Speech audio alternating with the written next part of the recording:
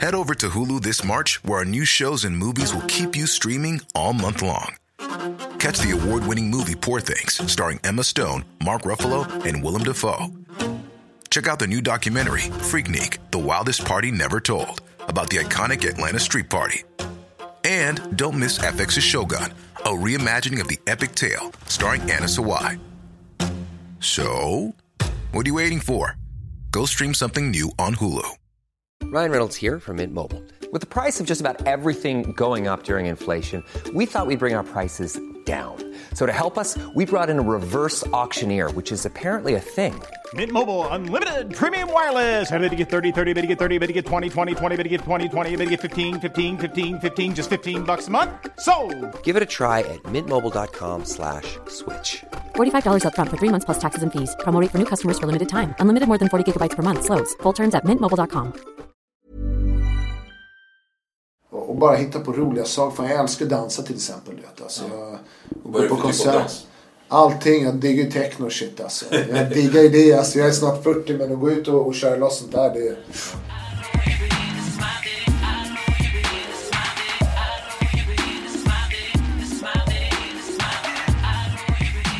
Välkommen till AV-podden, det här är Andrew. Jag sitter här med Anders Adali, för detta rånare, författare, programledare. Välkommen. Tackar. Kul att vara här. Ja, och du har förstått, det här är ju AV-podden, så det vi gör här, vi liksom kommer hit, chillar, pratar lite efter jobbet, snackar om livet. Helst med en drink i handen. Du dricker inte? Nej, jag kör lite vass, lite vatten.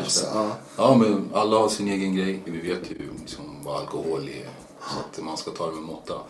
Och du har ju valt bort det redan när du var yngre. Ja, det var ju då jag tappade lusten. Det är klart man drack, hade kul med gymnasium och sånt. Men sen började jag jobba som dörrvakt som 18-19-åring. Och 2-3 år i dörren och bara såg vad dumma folk var när de drack alkohol. Så jag tappade lusten. Och sen hade den där kriminella sidan som jag höll på med. Och det gick inte upp att dricka, då kunde du inte göra någonting dagen efteråt. Hade alkohol i blodet kunde du inte röra det. Så det var en medval för det, men sen också för att man bara stay sharp liksom. Det är inte på alkohol. Och sen har såg jag nästan till fängelset också. Alltså. Alla det är så här, kniv, alkohol. I Finland var det mest kniv och alkoholrelaterade mord i världen. Du vet. Alltså, folk gör ju så dumma saker. Som jag ser mest lagliga drogen i världen. Ja, det är helt sjukt alltså. Alltså jag drack inte heller. Jag blev full första gången jag var 18. Det är för att jag höll på med sport, så det var inte så smart att spela basket och dricka på helgerna. Nej. Eller jag kunde helt enkelt. Men jag dricker ju, jag tycker det är, liksom, det är helt okej, fast jag dricker ju med disciplin liksom. Så att det är bra. Men jag tänker på, du kom in på det här med brottsligheten där. Om man skulle vara sharp. Alltså, för det är inte så många som tänker att man ska vara sharp, sluta dricka. Man tänker sig kriminella, det är så här dumma snubbar som tänker så här, shit, skaffa snabba cash. Men det låter ju helt annorlunda. Du hade en helt annan. Jag hade superdisciplin här. För att lyckas måste vara disciplinerad med allting. Så jag sa bort till massor med grejer.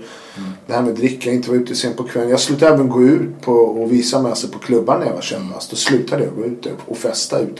Då var jag med polarna hemma och sånt. Motivationen är ju pengar liksom. Och hålla en låg profil alltså. Ingen ska veta vem det är. Jag hade vana i jobbet och sen så gjorde jag mina brottsligheter vid sidan av. Det var från rån till inbrott till alla droger till vapen till precis allt du kunde tänka under 10 års tid. Och då måste man vara motiverad för att klara av det. Alkohol är egentligen bara en annan. Det är bara förstör liksom. Ja, det är ju ett sätt att fly. Så man kan inte säga att du flydde in i den brottsliga världen. Ja, jag valde en annan väg liksom. Och det är som du säger, du var ju körde basket. Då kan man inte dricka. Jag tyckte att när du höll på med kriminalitet, nu kan du inte dricka, det förstör så mycket. Men vad var motivationen? Var det pengarna eller var det så här, det här är en livsstil som jag känner mig bekväm i? Jag mår bra av det här eller vad? Ja, det gör man inte. För att jag tänker så här, för många är motivationen snabba cash. Så jag vill ha snabba pengar, behöver pengar, jag har inget jobb. Men du låter ju som att du redan hade jobb, du var smart. Det är ju cashen. Det är ju cashen. Man gör det för pengarna, men sen går det över till att fan, jag diggade det där. Det var ju kul, jag var ju duktig på det. Du får ju tänka, använda huvudet och diagnoserna bara. Det blir som koncentration. Pengarna är ju nummer 1. Men sen blev det planeringen och utförandet som jag jag fastnade helt för. Och det var en livsstil, den kriminella, och sen var en livsstil att vara svensk och hålla på bolla, eller Svensson, det är att bolla där fram och tillbaks. Ja, hur funkar det? Hur funkar det att bolla liksom sitt vanliga liv och det här? För jag kan tänka mig att det finns ändå en skam i det här, i brott. Liksom, att man försöker ändå dölja det för föräldrar, nära och kära, så att det blir ett dubbelliv. Liksom. Hur hanterar du det? Jag hanterade det jävligt bra.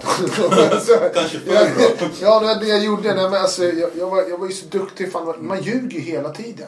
Det är vita lögner hela tiden. Jag säger inte vad jag gör. Mamma känner ju alltid på sig att det är något. Hon kan aldrig tänka att jag har sprungit med vapen och rånat transport eller depå eller spränger grejer håller på. Alla trodde vi mest att jag höll på med häleri. För jag men det är lugnt, du vet. Och polaren har en container med tv-apparater liksom. Jag ska sälja, för jag var ju säljare. Men det var ju det, alltså, jag kunde sälja mig själv och sånt så att folk lyssnade och trodde på mig. Det var det jag var jävligt bra på alltså. Men det är ett stressigt liv. Det är superstressigt egentligen efterhand. Man tror man är mår bra och man tror man är på topp, men man är inte det. Nej. Alltså det låter ju värsta arbetsmoralen också, liksom, att hela tiden hålla igång, vara disciplinerad, ljuga och så. Men mycket att hålla reda på. Ja, det är mycket att hålla reda på. Alltså. Men hur många år höll du på med det här? 10 år. 10 år? Ja, 10 år. Från att du var... När jag var 19 gjorde jag mitt första rån. Och sen så åkte jag fast när jag var 29. Ja. Så 10 år höll jag på. Och då är det allt alltså.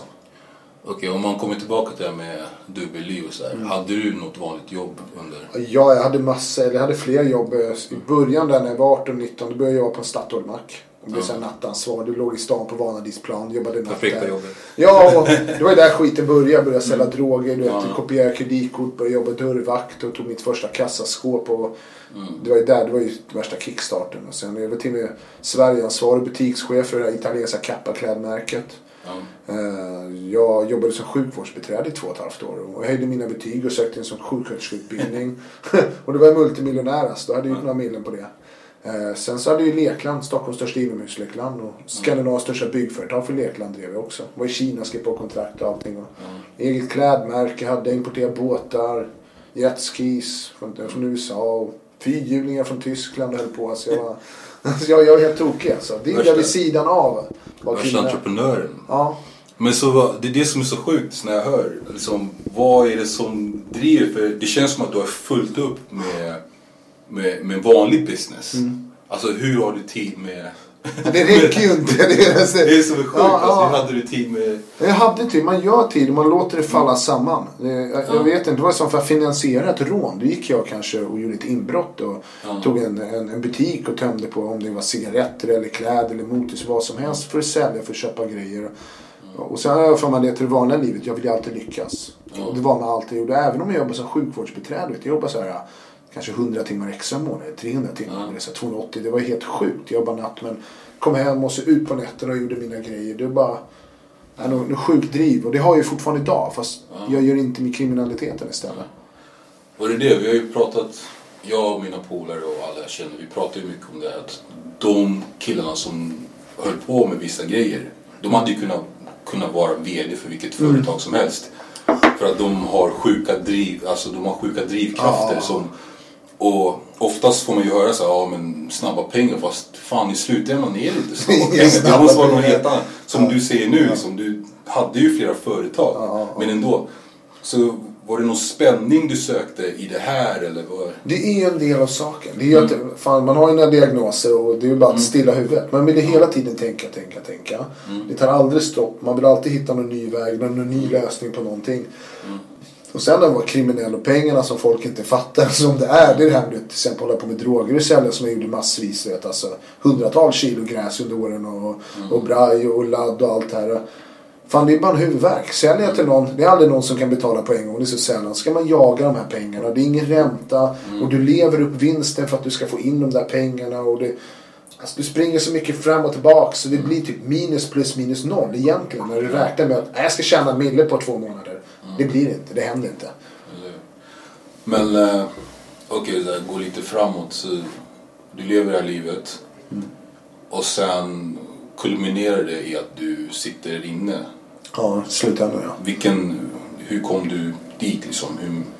Det är ju ungefär 10 år ändå av konstant. Ja, alltså rån blev ju specialiteten. Och det är jag riktigt duktig på. Alltså, sista typ 4 åren, då gjorde jag bara 1 rån per år och drog in av millen. Innan stod det varje vecka. Så i slutet av den här, jag kan säga att jag var retired. Jag hade dragit mig tillbaka. Sen fick jag ett erbjudande i Finland.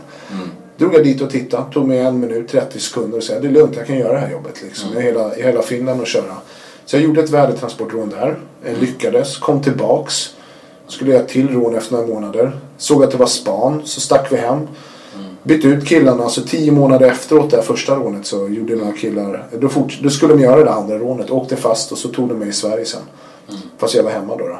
Så blev jag dömd och fick de där 7 åren. Okay. Satt isolerad 3,5 år. Alltså så du hade redan egentligen bestämt dig för att... Jag var klar, jag var verkligen klar. Det var verkligen som på film. Nej men det var läst alltså. Jag hade mitt lekland som gick ruskigt bra. Det var Stockholms största inomhuslekland. Var låg det någonstans? I Väddesta, lekpalatset hette det. Och det var 2005. Det fanns 1 eller 2 till mindre. Då kom jag bara smacka upp och vara störst. Det gick riktigt bra. Och det höll jag precis på att sälja när det här jobbet kom. Så försäljningen var på G. Så hade jag det här byggföretaget. Då hade jag varit i Kina och skrivit kontrakt med fabriken där. Och då hade jag tagit över hela marknaden och var störst i Skandinavien på att bygga lekland. Jag hade en 5-årsplan. Jag ska fylla hela landet och Skandinavien. Jag hade gjort en affärsplan. Vi drog in alltså, vi omsatt typ 20 miljoner på 6 månader in och flera miljoner i vinst. Var det, så att, ja, men det här drar jag mig tillbaka. Så där var jag höll på att sälja och skulle gå rakt över bara till att bygga lekland och med byggkillar och allt där. Och så kom erbjudandet och då blev det så här. Det är så jävla lätt där. Jag kan det, jag vet vad jag ska göra. Det går så snabbt. Så sa jag bara, ja så kör vi liksom. Fan vad jobbigt. Sen var det call me a bitch liksom. Jag fick ta smällen, jag fick mina 7 år. Så du sitter 7 år? 3,5 år isolerad. 3 år 4 månader. I Finland också? Ja, sen sluten avdelning. 20-23 timmar per dygn inlåst på avdelningen. Och sen när du kommer hem till Sverige då, liksom, vad kommer du hem till? Kommer du hem till 0? Eller... Den är också så här konstig. Jag skulle sitta de där 3,5 åren. Det är halvtid i Finland. 2,5-3 månader innan. Så skickade de hem mig till Sverige. Och när de skickade hem mig till Sverige så sa de, nej men nu, här ska du sitta 2/3 av den här tiden. Så istället för att sitta 3,5 år så vill jag att jag ska sitta 4,8 år. Och det är alltså 3 månader innan muck. Eller 2,5 innan jag ska mucka. Så när jag var här, jag hamnade på Kumla, på riksmottagning. Jag bara, men jag ska ju släppa snart. Dagen då jag ska släppas för en ny dom, då säger de, du ska sitta 1 år och 2 månader till. Sen så överklagar jag och jag är den enda svenska som har blivit släppt på en lag.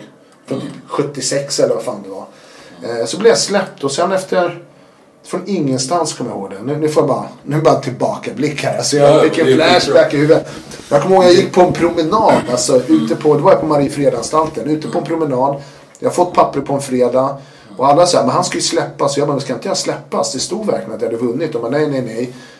Och då, jag kommer ihåg vakterna tog mig vid sidan och sa, men det är för uppvigling att du håller på att starta upplopp. Du får lugna ner dig. Jag bara, men jag ska ju släppas. Så gick måndagen och sen tisdagen så var jag på en promenad. Och så kom plitarna liksom. De bara kom hit, vi pratade med. Jag bara, kommer 2 plitar, går runt mig. Tog upp mig till huset. Sen när jag kom till den här byggnaden så står det så här. Vaktchefen, plitchefen och anstaltschefen och alla står och bara säger så här. Irriterade, det är inga glada miner. Jag ser ett papper på bordet och bara, då ska jag släppas? De bara, du ska omedelbart friges.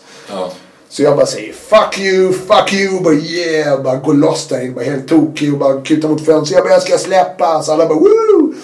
Då vakterna säger så här, ja men här lugna ner, jag sätter dig i en cell. Jag bara, vadå? Jag ska fucking släppas, jag är fri liksom.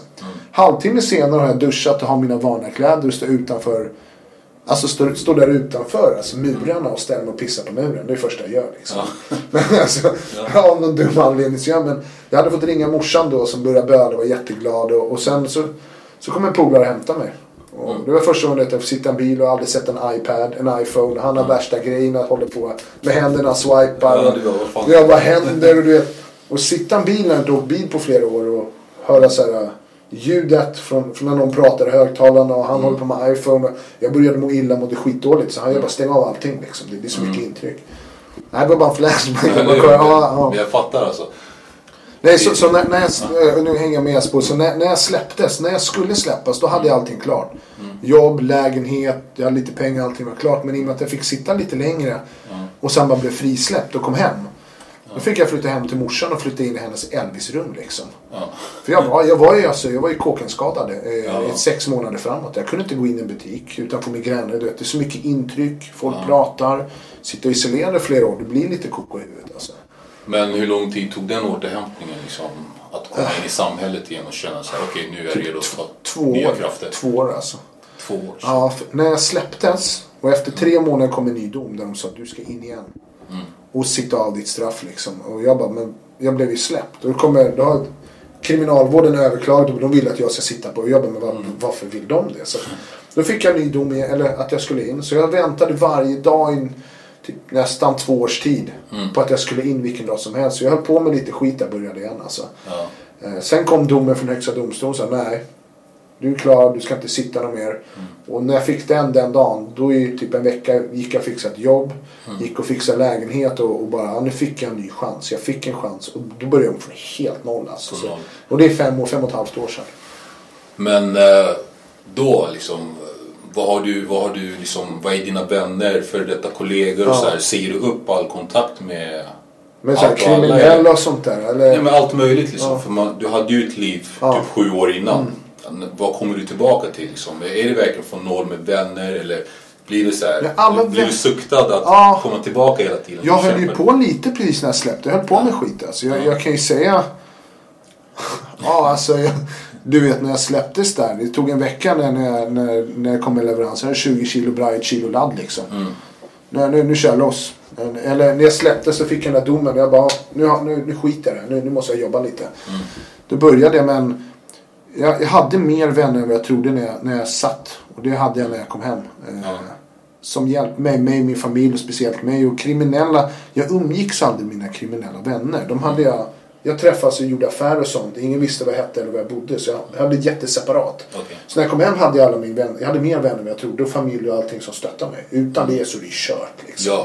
Det är totalkört. Så att, och sen var jag ju supermotiverad. Jag skrev ju första boken när jag satt in. Så när jag muckade inom 1,5 månad var jag på bokmässan och lanserade den där. Ja, det är en grej som, om jag får backa lite.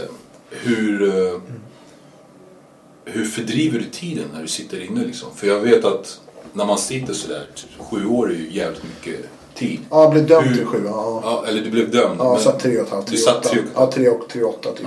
Fast det är ändå, man vet inte liksom vad som kommer hända i framtiden. Man sitter inne. Hur fördriver du tiden? Hur motiverar du dig själv att liksom... Ja, alltså... Vi hade ju tv-scenen fick vara. Det var ju en nysluten avdelning så att du ska ha lite kontakt. Så jag kollade jävligt mycket på tv. Sen sa jag till mig själv för att jag kände Jens Lapidus och han var en av mina advokater. Jag hade fått snabba cash. Jag bara skriver en bok så jag ska göra någonting. Jag ska skriva en freaking bok. Så jag skrev några sidor, skickade till Jens och han bara, men det här är bra. Sen satte jag mig själv och hade det som mål. Jag ska skriva den här boken och gjorde ett schema. Men jag skrev den på 10 dagar. Och det när den var klar efter 10 dagar, 2 veckor hade jag ett bokkontrakt liksom. Sen så skrev jag typ en kokbok. Jag skrev massor med en kokbok. Jag ritade, höll på.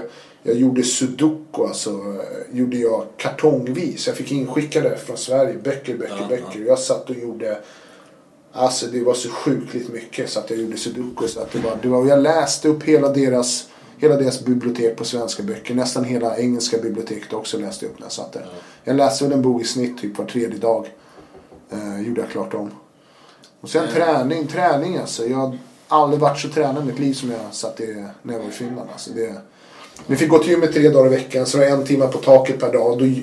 Jag stod på händerna och gjorde armhävningar. Jag hade en kille som hade 130 kilo, slängde på axlarna och sprang fram och tillbaka på det lilla taket. Och i cellen stod jag stretchade, höll på. Jag fick ta in ibland en romaskin och så att jag rodde i flera timmar. Eller cyklade i 3-4 timmar. För du ligger ju ner 20 timmar per dag. Ligger i cellen och du måste göra slut på dina krafter. Alltså, du vet. Alltså du låter väldigt aktiv. Och hyperaktiv. Har du, alltså det här kan vara en så här konstig fråga. Men vet du mer att du har blivit, att du är... Har du någon diagnos? Alla har ju diagnoser. Jo, alla har det, men vet du mer? Jag kan säga så här. Nu har jag försökt att göra en ADHD-utredning i 1 års tid. De tar inte in mig någonstans. Det är klart jag har ADHD liksom. Det är ingen snack om saken. Jag gjorde en psykologisk utvärdering när jag kom till Kumlaanstalten där och träffade psykologer om IQ-tester och sånt. Då kom de och sa så här, bara, du har ju en släng av ADHD. Ja. Du kunde han bara säga det bara. Ja, men då har jag gjort tester och påfyllt i massor. Och jag kan säga, jag håller ju tillbaks för att jag inte blir klassad som ett riktigt crazy person. Så Tamma, du har en släng av ADHD. Intelligensen är den över 6%. Jag gjorde de här IQ-testerna. För jag gjorde IQ-tester som ett psyke i Finland. Jag tog böcker. Så det är ett mönster där. Jag hade ju klurat ut det lite.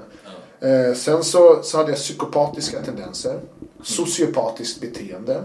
Narcissistiskt beteende snudd på narcissistisk personlighet. Och sen någonting med empatigrejs. Svårt med känslor. Så jag hade ju alla de här diagnoserna. Så var det någonting mer. Och sen när jag muckade fick jag gå till någon sån här annan psykologgrejs för att prata med dem. Då sa han så här, jag vet inte vad jag ska. Du har ju allt det här egentligen. Men du utnyttjar det bästa av det. Det sa han, men du tar ju ut lite och du utnyttjar det. Och du tar vara på det. Så jag vet inte vad jag ska göra. Men så nu, du låter ju som en person som är väldigt uppåt hela tiden. Men har du några tider då du känner dig neråt liksom, och där du känner så här uttömd på energi eller? Jävligt sällan alltså. Så du kör 100 hela tiden? Alltså. Ja, men speciellt sen, det här var ju på, även när jag var kriminell, motivationen där var ju sjuk alltså. De sakerna vi gjorde var uppe dygnet runt, du vet, och bara för slita och lyckas. Tog mig över ett år, 1,5 för att lyckas med första värdetransport alltså, och jag vet inte, jag är bara positivt inställd och bara motiverad. Jag ger aldrig upp. Det spelar ingen vad jag gör. Och sen efter jag suttit inne, då är det så här, fan, life is fucking great. Alltså, jag har ingenting att klaga på. Det är inte samma press som att vara kriminell. Du vet, som jag sitter här, vi sitter och gör våran grej. Hade jag varit en kriminell och haft ett möte och inte dyker upp. Vad händer nu? Jag ska bötas, det är krig och hit och dit. Här är så här, kom inte jag, då blir du besviken. Sen är det ingen mer. Då kan jag inte ta mig något mer. Så för mig att lyckas nu och drivkraften nu tycker jag nästan lättare. Och sen fan en love life. Efter att ha suttit i Finland, du vet, alltså, och inte varit med sina barn och familj och bara missat flera år av mitt liv för pengar liksom, och varit bara dum. Så bara, jag vet inte, motivationen nu är nog helt annat. Och jag är bara supertaggad konstant och bara, jag säger alltid, bemöta någon med ett leende, då får jag ett leende tillbaka alltså. Man kommer mycket, mycket mer att vara glad överhuvudtaget. Ja. Men nu så här efteråt, du har ju så mycket som du gör. Jag vet inte ens var jag ska börja liksom. För vi tänker ändå så after work, vi snackar lite om jobb, men det är så här, du gör så mycket. Men det här med boken kom du in på redan, att du skrev första boken redan när du satt inne på 10 dagar. Ja, första utkastet. Hur många böcker har det blivit? Nej, andra boken är ju på G nu, som kommer. Svenska rånare. Den kommer till sommaren. Den blir tung, den blir häftig alltså. Det är 10 års erfarenhet som hamnar i den boken som kommer ut där, om rån och allt överhuvudtaget då. Så den är jag bara supertaggad för. Rånarvågen är slut, kompetensen är borta. Dagens ungdomar bara pundar alltså. Jag är bara rakt på sak här. Kriminaliteten är något helt annat nu va.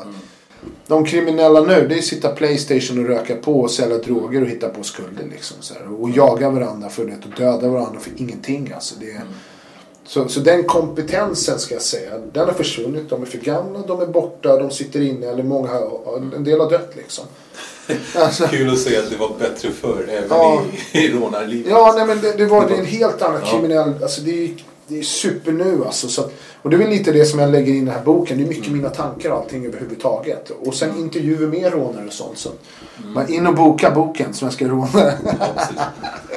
Ja, men när du träffar på unga idag, vad säger du till dem liksom? Vad har du för ord för unga killar idag som kanske kollar på en snubbe som dig? Du har gått igenom allt det här och ändå klarat det jävligt bra. Och jag kan säga från egen erfarenhet att du är jävligt unik. Tack. Och med allt det här med att du faktiskt inte höll på med drog eller drack alkohol. För många fastnar ju i det där. Det kanske går bra för dem med det kriminella. Men det vanliga livet med droger och så här, parallellt. Det är jättefarligt när man är i den världen. Du är klar. Vad kan du säga till? Jag föreläser mycket till exempel för ungdomar och jag går behandlingshem och massor med sånt där. Och jag säger alltid så här, alltså kriminalitet är ju skit. I slutändan finns det ingen som lyckas. Det finns ingen Tony Montana. Plus att han freaking dör i Scarface i slutet ändå. Och så är verkligheten. Alltså, under 10 år och de hundratals, kanske 1000 kriminella jag träffar, är det typ en som har lyckats. Eller som inom min rånarkrets som har, inte vi ska säga lyckats, han har tagit sig ur det, har ett Svenssonliv, har ett bra jobb. Och företag och tjäna pengar och sånt där. Men jag säger ofta till dem, det är inte värt det. Det är inte hur den gör och frågar dem, vad är din plan med om du ska sälja droger eller råna? Vad ska du dra in 10 miljoner, 20 miljoner? Det kommer du aldrig göra. Det händer inte.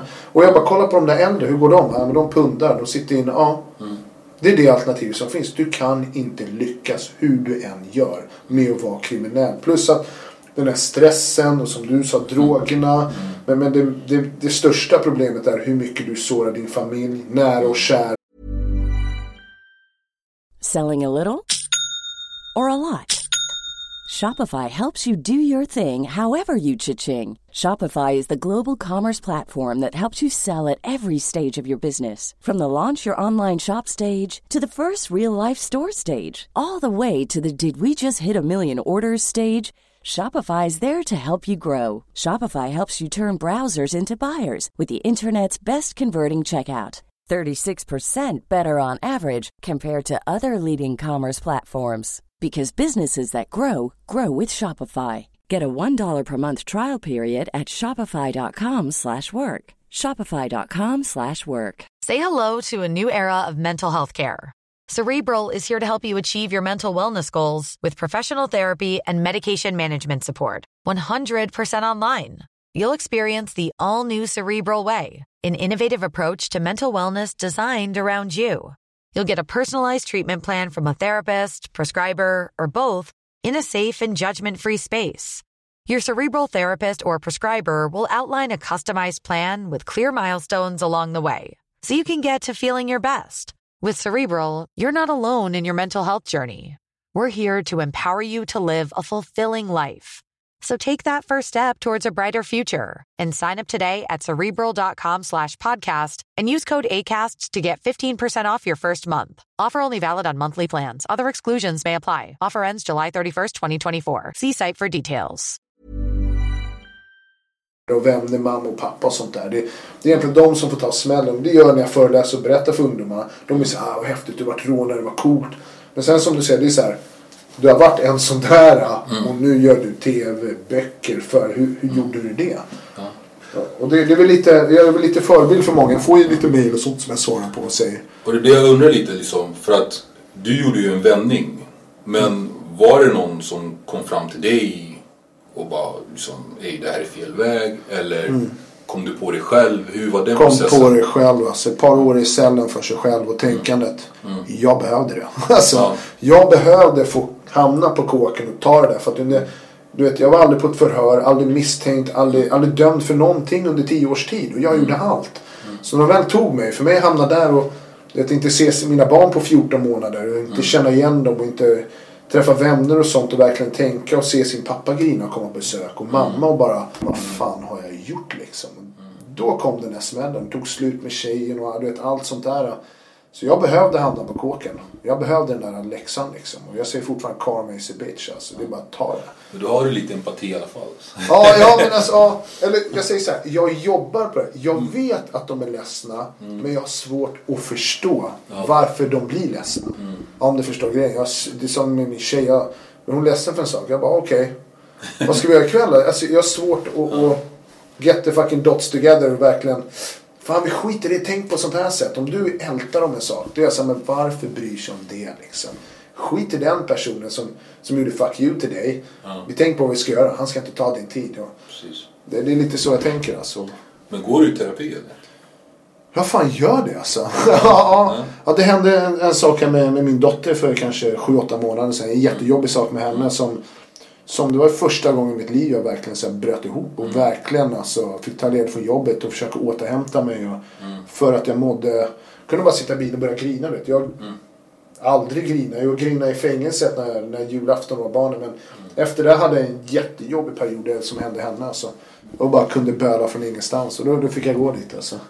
Så du går i terapi alltså. Hur är den processen? Pratar du mycket om alla, man kan tänka sig att du har gjort illa i massa människor under din tid liksom. Jag tänker alla från dem du har, nu överdriver jag lite, men fått headbatta för att de inte vill för att de inte vill lägga sig på golvet alltså.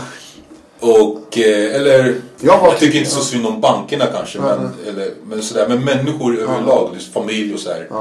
Är det mycket sånt? Ja, det är mycket. Alltså jag säger så här, under 10 år har jag aldrig skadat någon fysiskt någonsin under ett rån. Jag har aldrig slagit skadan psykiskt, ja. Och den är jättesvår för mig att koppla vad jag ska göra. För jag tänker, det är deras jobb och det gör jag fortfarande. Familj och sånt, mamman till mina barn, fortfarande fast jag har varit ute i 5 år. Då jag säger så här, när sommaren är, julen är, vi har ju så här varannan jul och allt med. Men när sommaren alla lovar, då säger jag så här, du får fortfarande bestämma hur vi delar upp barnen. För jag var borta under så många, det kommer vara hela ditt liv.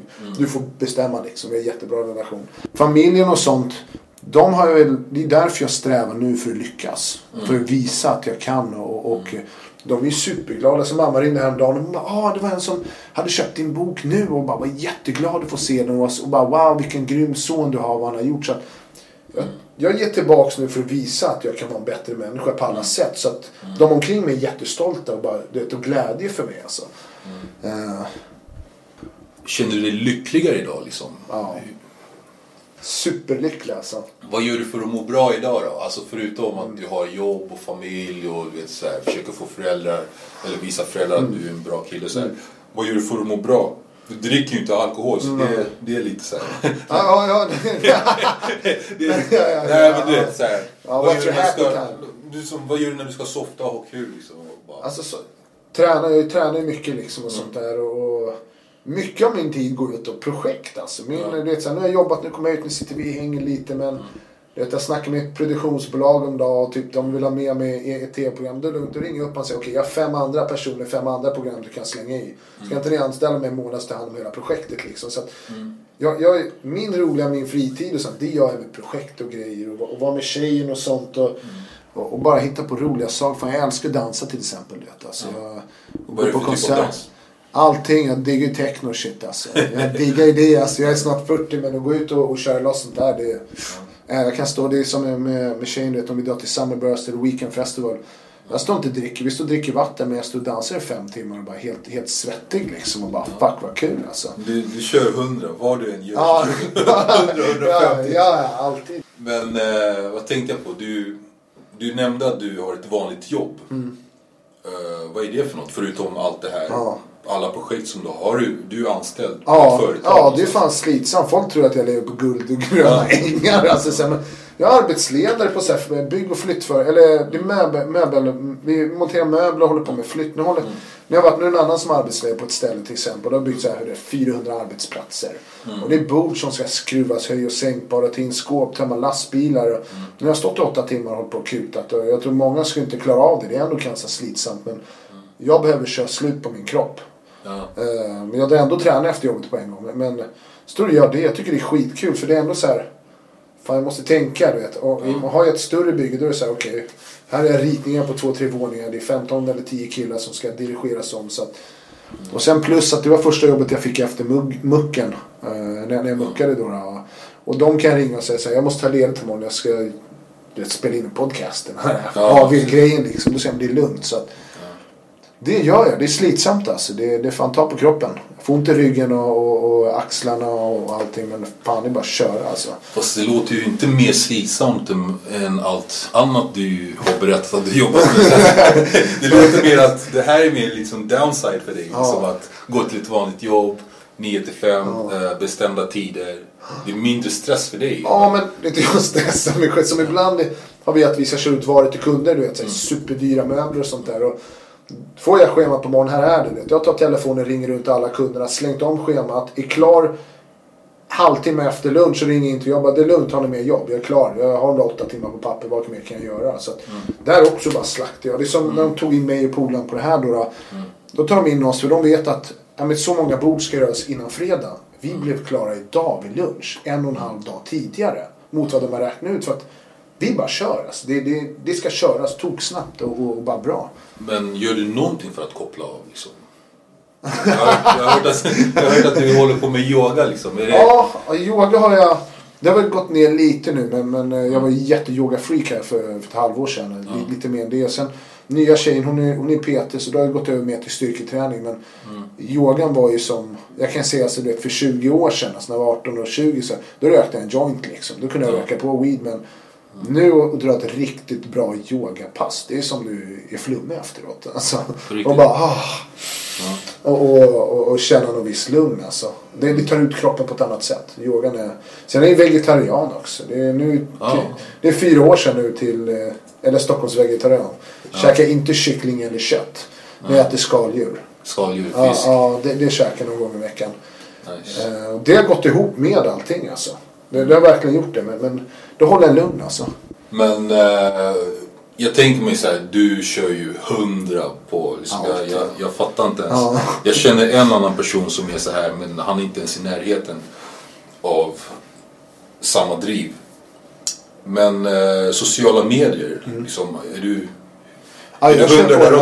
Alltså, det är till och från alltså, jag har ju sponsorer och sånt som jag har fått igenom. Jag kan inte göra 5000 följare, det är 100, men jag är inte super aktiv. Jag skulle kunna vara mer och få ut mer av, men jag gör ju jag lägger upp grejer. Jag la upp en grej här igår bara dit jag bara alltså, och bara förlöjla mig själv, som inte de ska tänka det här är seriösa för detta rånan programledaren.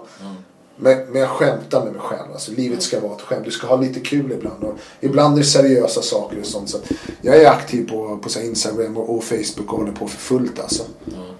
Men det här... Jag kom i kontakt med dig via det här programmet. Nu kommer jag inte att gå. Stoppa tjuven eller? Ja, Stoppa tjuven. Jag tyckte det var jävligt roligt för att för mig var det så här, det var inte så mycket Stoppa tjuven, det var mer så här inbrottsskola. Levde hur många säsonger vart det? 2 säsonger har vi gjort och nu blir det kanske en 3:e säsong här nu också, 2017. Alltså, ska jag säga att det bara hur jag gled in på den grejen överhuvudtaget. Och det började med att jag gjorde här Veckans brott med Leif GW Persson. Först boken och så fick de reda på det Veckans brott. Gjorde Leif GW Persson den. Sen så gjorde jag så här Dal och säkerhetsdörren tv-reklam. Och sen så hörde de av sig ville ha ett möte. Kom jag dit och satte... Det här är ett koncept som finns i USA och sånt då. Så, som de har. Och jag satt där bara 5 minuter och bara, vi måste ha det till det här. Nej, jag gjorde brottskod innan det också. En dokumentär om mig. Och sen gjorde jag den här. Och, den brottskod har jag sett. Ja, dokumentären om Finland och hela... Och då såg det hur jag var då. Helt rakat, större bara. Mot hur jag är nu. Då hade jag fortfarande ett kriminellt tänkande. Det är typ ett år efter muck. Då var jag fortfarande inte... rehabiliterad. Nej, men det är så här... Fan alltså, nu tänker jag mer på ett annat sätt. Så Stoppa tjuven när vi gjorde det med den här, min kollega Johan Victor, alltså hashtag fuck cancer också kan jag säga. Han har ju fått det, så att bara shoutout till han alltså. Han krigar på. Men vi fick ju göra det programmet och jag var ingen inbrottstjuv på det. Jag gjorde avancerade inbrott. Tog in med tak och väggar och golv. Och så att när vi gör det här programmet då typ gör jag allting för första gången. Alltså, sån båtmotor, det gjorde inte jag. Så jag gjorde 2 lägenheter eller så här villainbrott. Så att jag fick gå in och tänka på ett nytt sätt. Men jag löser problemen och det är det man ska göra liksom. Men det jag tänker på för många kids på orten är ju här, det är ju en skola. Det är liksom så här, okej, så här gör.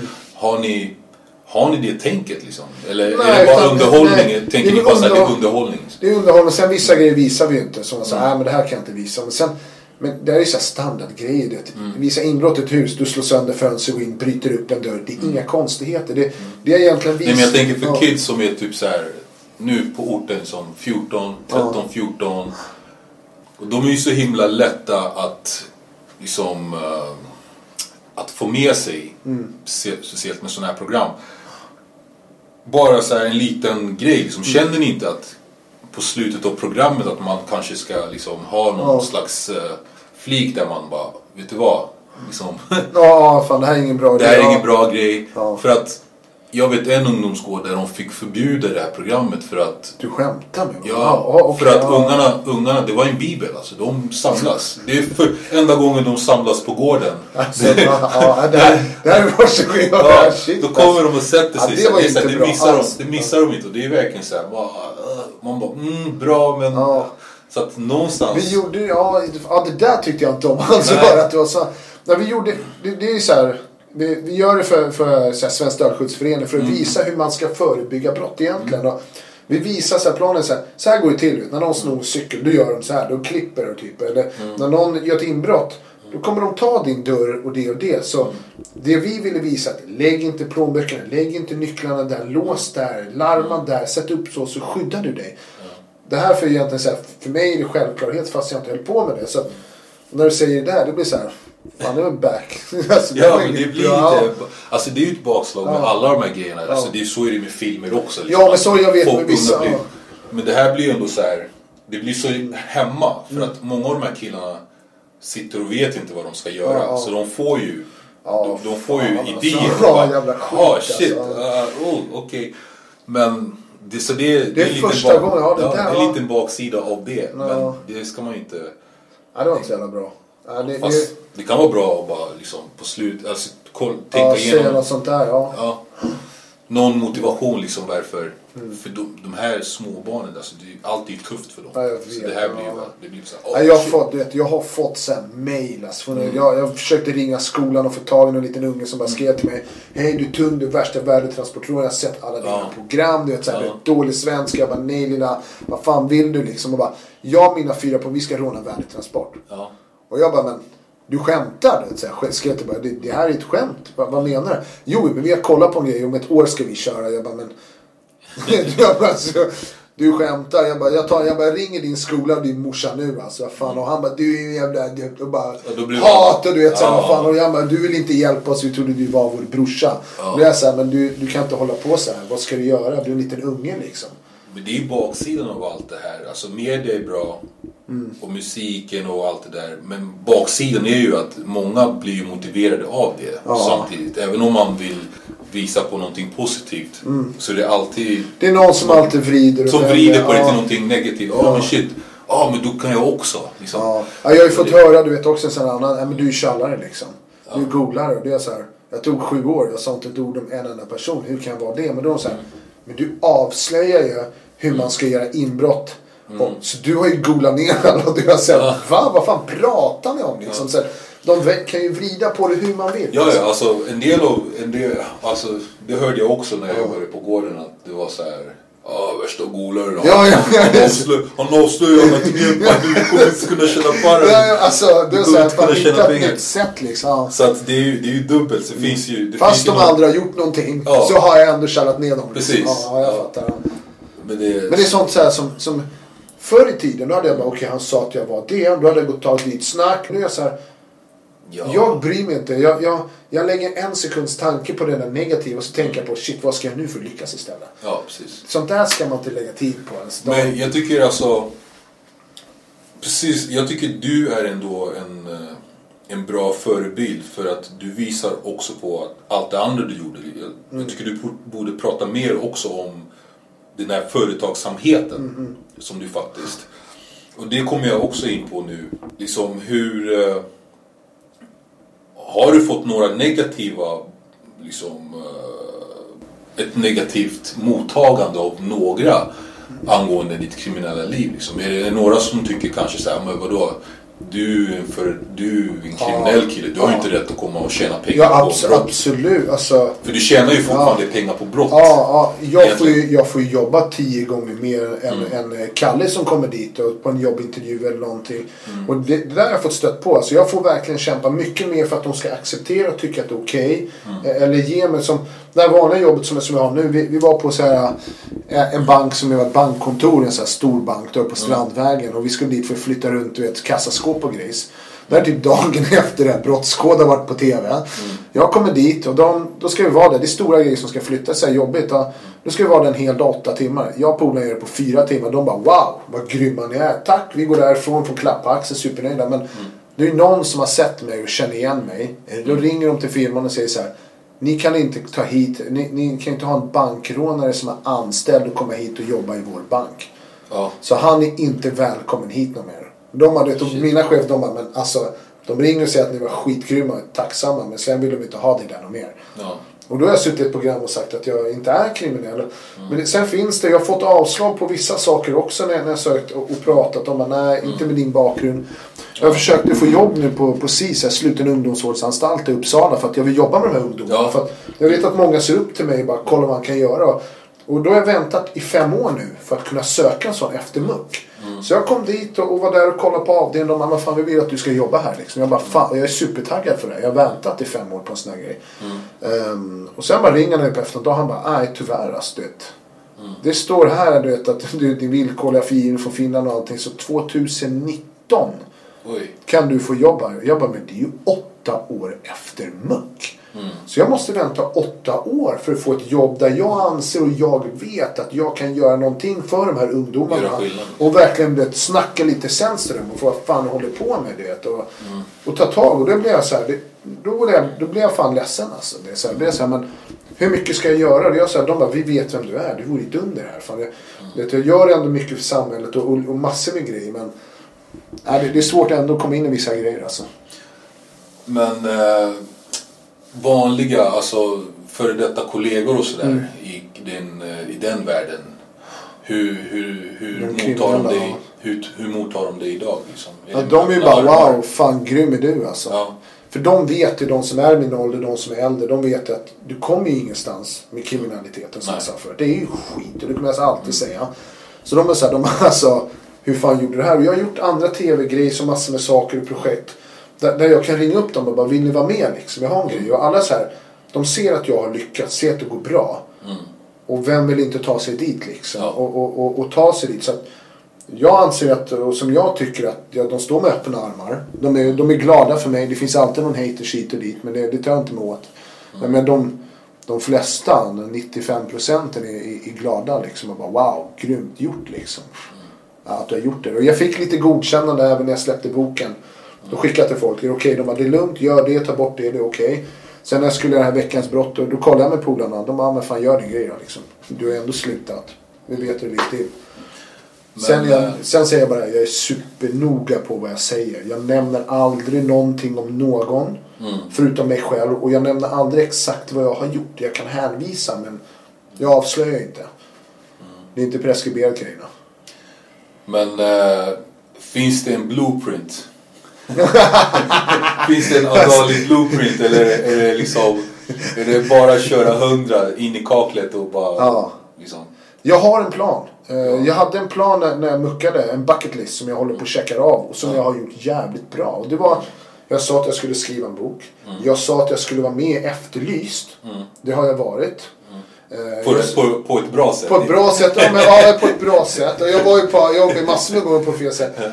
Jag hade en lista som jag skrev. Det här sa min polare till mig förr. Och han bara, fan du är nästan prick. Kommer du ihåg vad du sa? När du muckar de här grejerna ska jag. Och det var boken. Och jag bara, jag var författare. Jag var med Efterlyst. Fast typ på ett schysst sätt. Och det har jag gjort. Jag bara skulle vara programledare. Pang, det har jag varit också. Jag vill vara med i en film. Jag var med i en film då. Vilken film var det? Det var, vad heter det, med Ola Rapace. Den blev inte så jättehit. Vad fan heter det? Vad heter den? Shit, jag kommer inte ens ihåg. Jag var lite i bakgrunden, bara en statistisk. Men jag bara, men det ska jag med. Och sen har jag satt vissa mål som jag verkligen så här prickat av. Nästa målen som jag har nu, det är att jag vill skriva en serie för amerikanska marknaden. Och där ser det bra ut. Där satt jag med en tung namn här för några veckor sedan. Och min dröm är där, det är HBO eller Netflix en serie. Och den är på bucket list. Den kan fucking hända, den är på Geo. Men sen även har jag sagt att jag vill skriva manus för en svensk serie. Och där sitter jag också och suttit med några tunga namn här om en trilogi som jag också har börjat skriva på lite lätt. Jag tänker på utbildning och sådär. Eftersom vi ändå så här har pratat mycket jobb och sådär. Hur gick det i skolan för dig? För jag tror det här drivet som du har, applicerar du det i skolan också? Eller var skolan skolan var det tvärtom? Jag hade kul. Jag kunde ha koncentrerat mig mer. Jag kan säga gymnasiet. Där körde jag på gymnasiet. Vad heter det? Gick ekonomiskt program. Jag har aldrig pluggat direkt. Jag fixar proven, det är lugnt. Jag hade superbra fotografiskt minne förut och håller på att bygga upp det där från förr i tiden liksom. Men, när jag gick i gymnasiet då skilde sig föräldrarna också. Och då var jag 16. Och jag hade jag fick aldrig göra någonting, så jag freakade ur där lite. Så jag vet när jag skulle gå ut 1-2 månader innan jag skulle gå och ta studenten, då hoppade jag av. Och så gick jag om trean då. Men då kom jag till skolan, jag kan allting. Så jag tänkte av hela trean på 2,5 månad.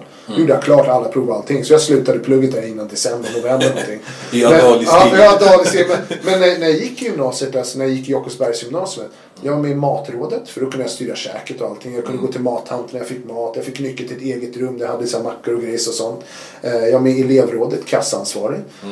Jag var sportansvarig i skolan. Jag skrev för skoltidningen. Jag var med i den här fotogrejsen, ansvarig för årsfotograferingen. Så jag gjorde dem i skolan liksom. Adali for president. Men alltså, okej. Då kan jag säga så här. Det finns bara 24 timmar på dygnet. Hur många timmar sover du om dygnet? Kanske 5 alltså. 5. Ja, du ser ju svart ut och ögonen alltid varit. Men... För jag tänker så här, shit, du kan inte hinna med mycket sömn alltså. Man gör så här mycket grejer. Jag sov tillräckligt på kåken alltså. Eller hur? Det är så här, alltså, man sover. Men jag var så innan, jag vet inte, det är bara att köra på alltså. Ja, du har ett jävligt intressant liv alltså. Och det har varit en ära att få prata med dig. Kul att vara här, kul att snacka lite alltså. Ja. Men vad har du på gång nu? Du har boken på gång. Ja, Svenska rånare. Ja, book that shit alltså. Ja. Lind & Company släpper igenom den. Ja. Jag har också de som är närmast på tapeten. Det är den här rånarserien. Ja. Då snackar vi. Hur går det med säsong 3 på... Stoppa tjuven.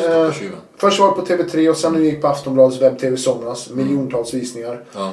Så nu är vi sagt att nu efter nyår ska vi snacka om att göra någonting där. En säsong 3. Jag tror att det kommer vara med ett annat tv-program här nu som jag hade möte om i förrgår. Det blir vid kanal 5. Jag vill inte säga för mycket där, men... Nej. Bara någon liten grej och hoppar in i där. Sen så är det som sagt, de stora sakerna är nu den amerikanska tv-serien. Det är drömmen, det är stora saker. Den ska göras. Den är nu. Fick träffa rätt person, nu ska det bara levereras. Och det fixar jag liksom. Reser du någonting då? Ja, fan i slutet av april så besteg jag Nordafrikas högsta berg. Sprang 117 kilometer på 6 dagar. Bodde med de här berberna, byarna och allting. Helt tokigt alltså. Så var i Turkiet 2 gånger i somras också. Ja, nice.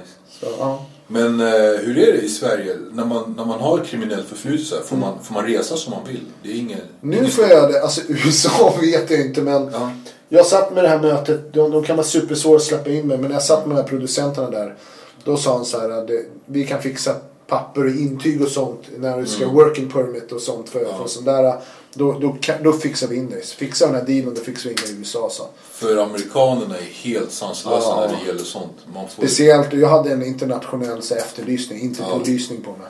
Där kan man ju inte ljuga på pappret. Nej. Då blir aldrig insläppt. Och mitt ultimata mål är USA gör den här tv-serien. I'm going there alltså. Ja, lycka till, men jag tror att du kommer göra allt du säger att du ska göra och lite till. Nice att träffa dig. Detsamma. Lite after work. Vi fortsätter med våra drinkar. Alltså vatten. Och så må bäst och var bäst alltså. Skål. Skål.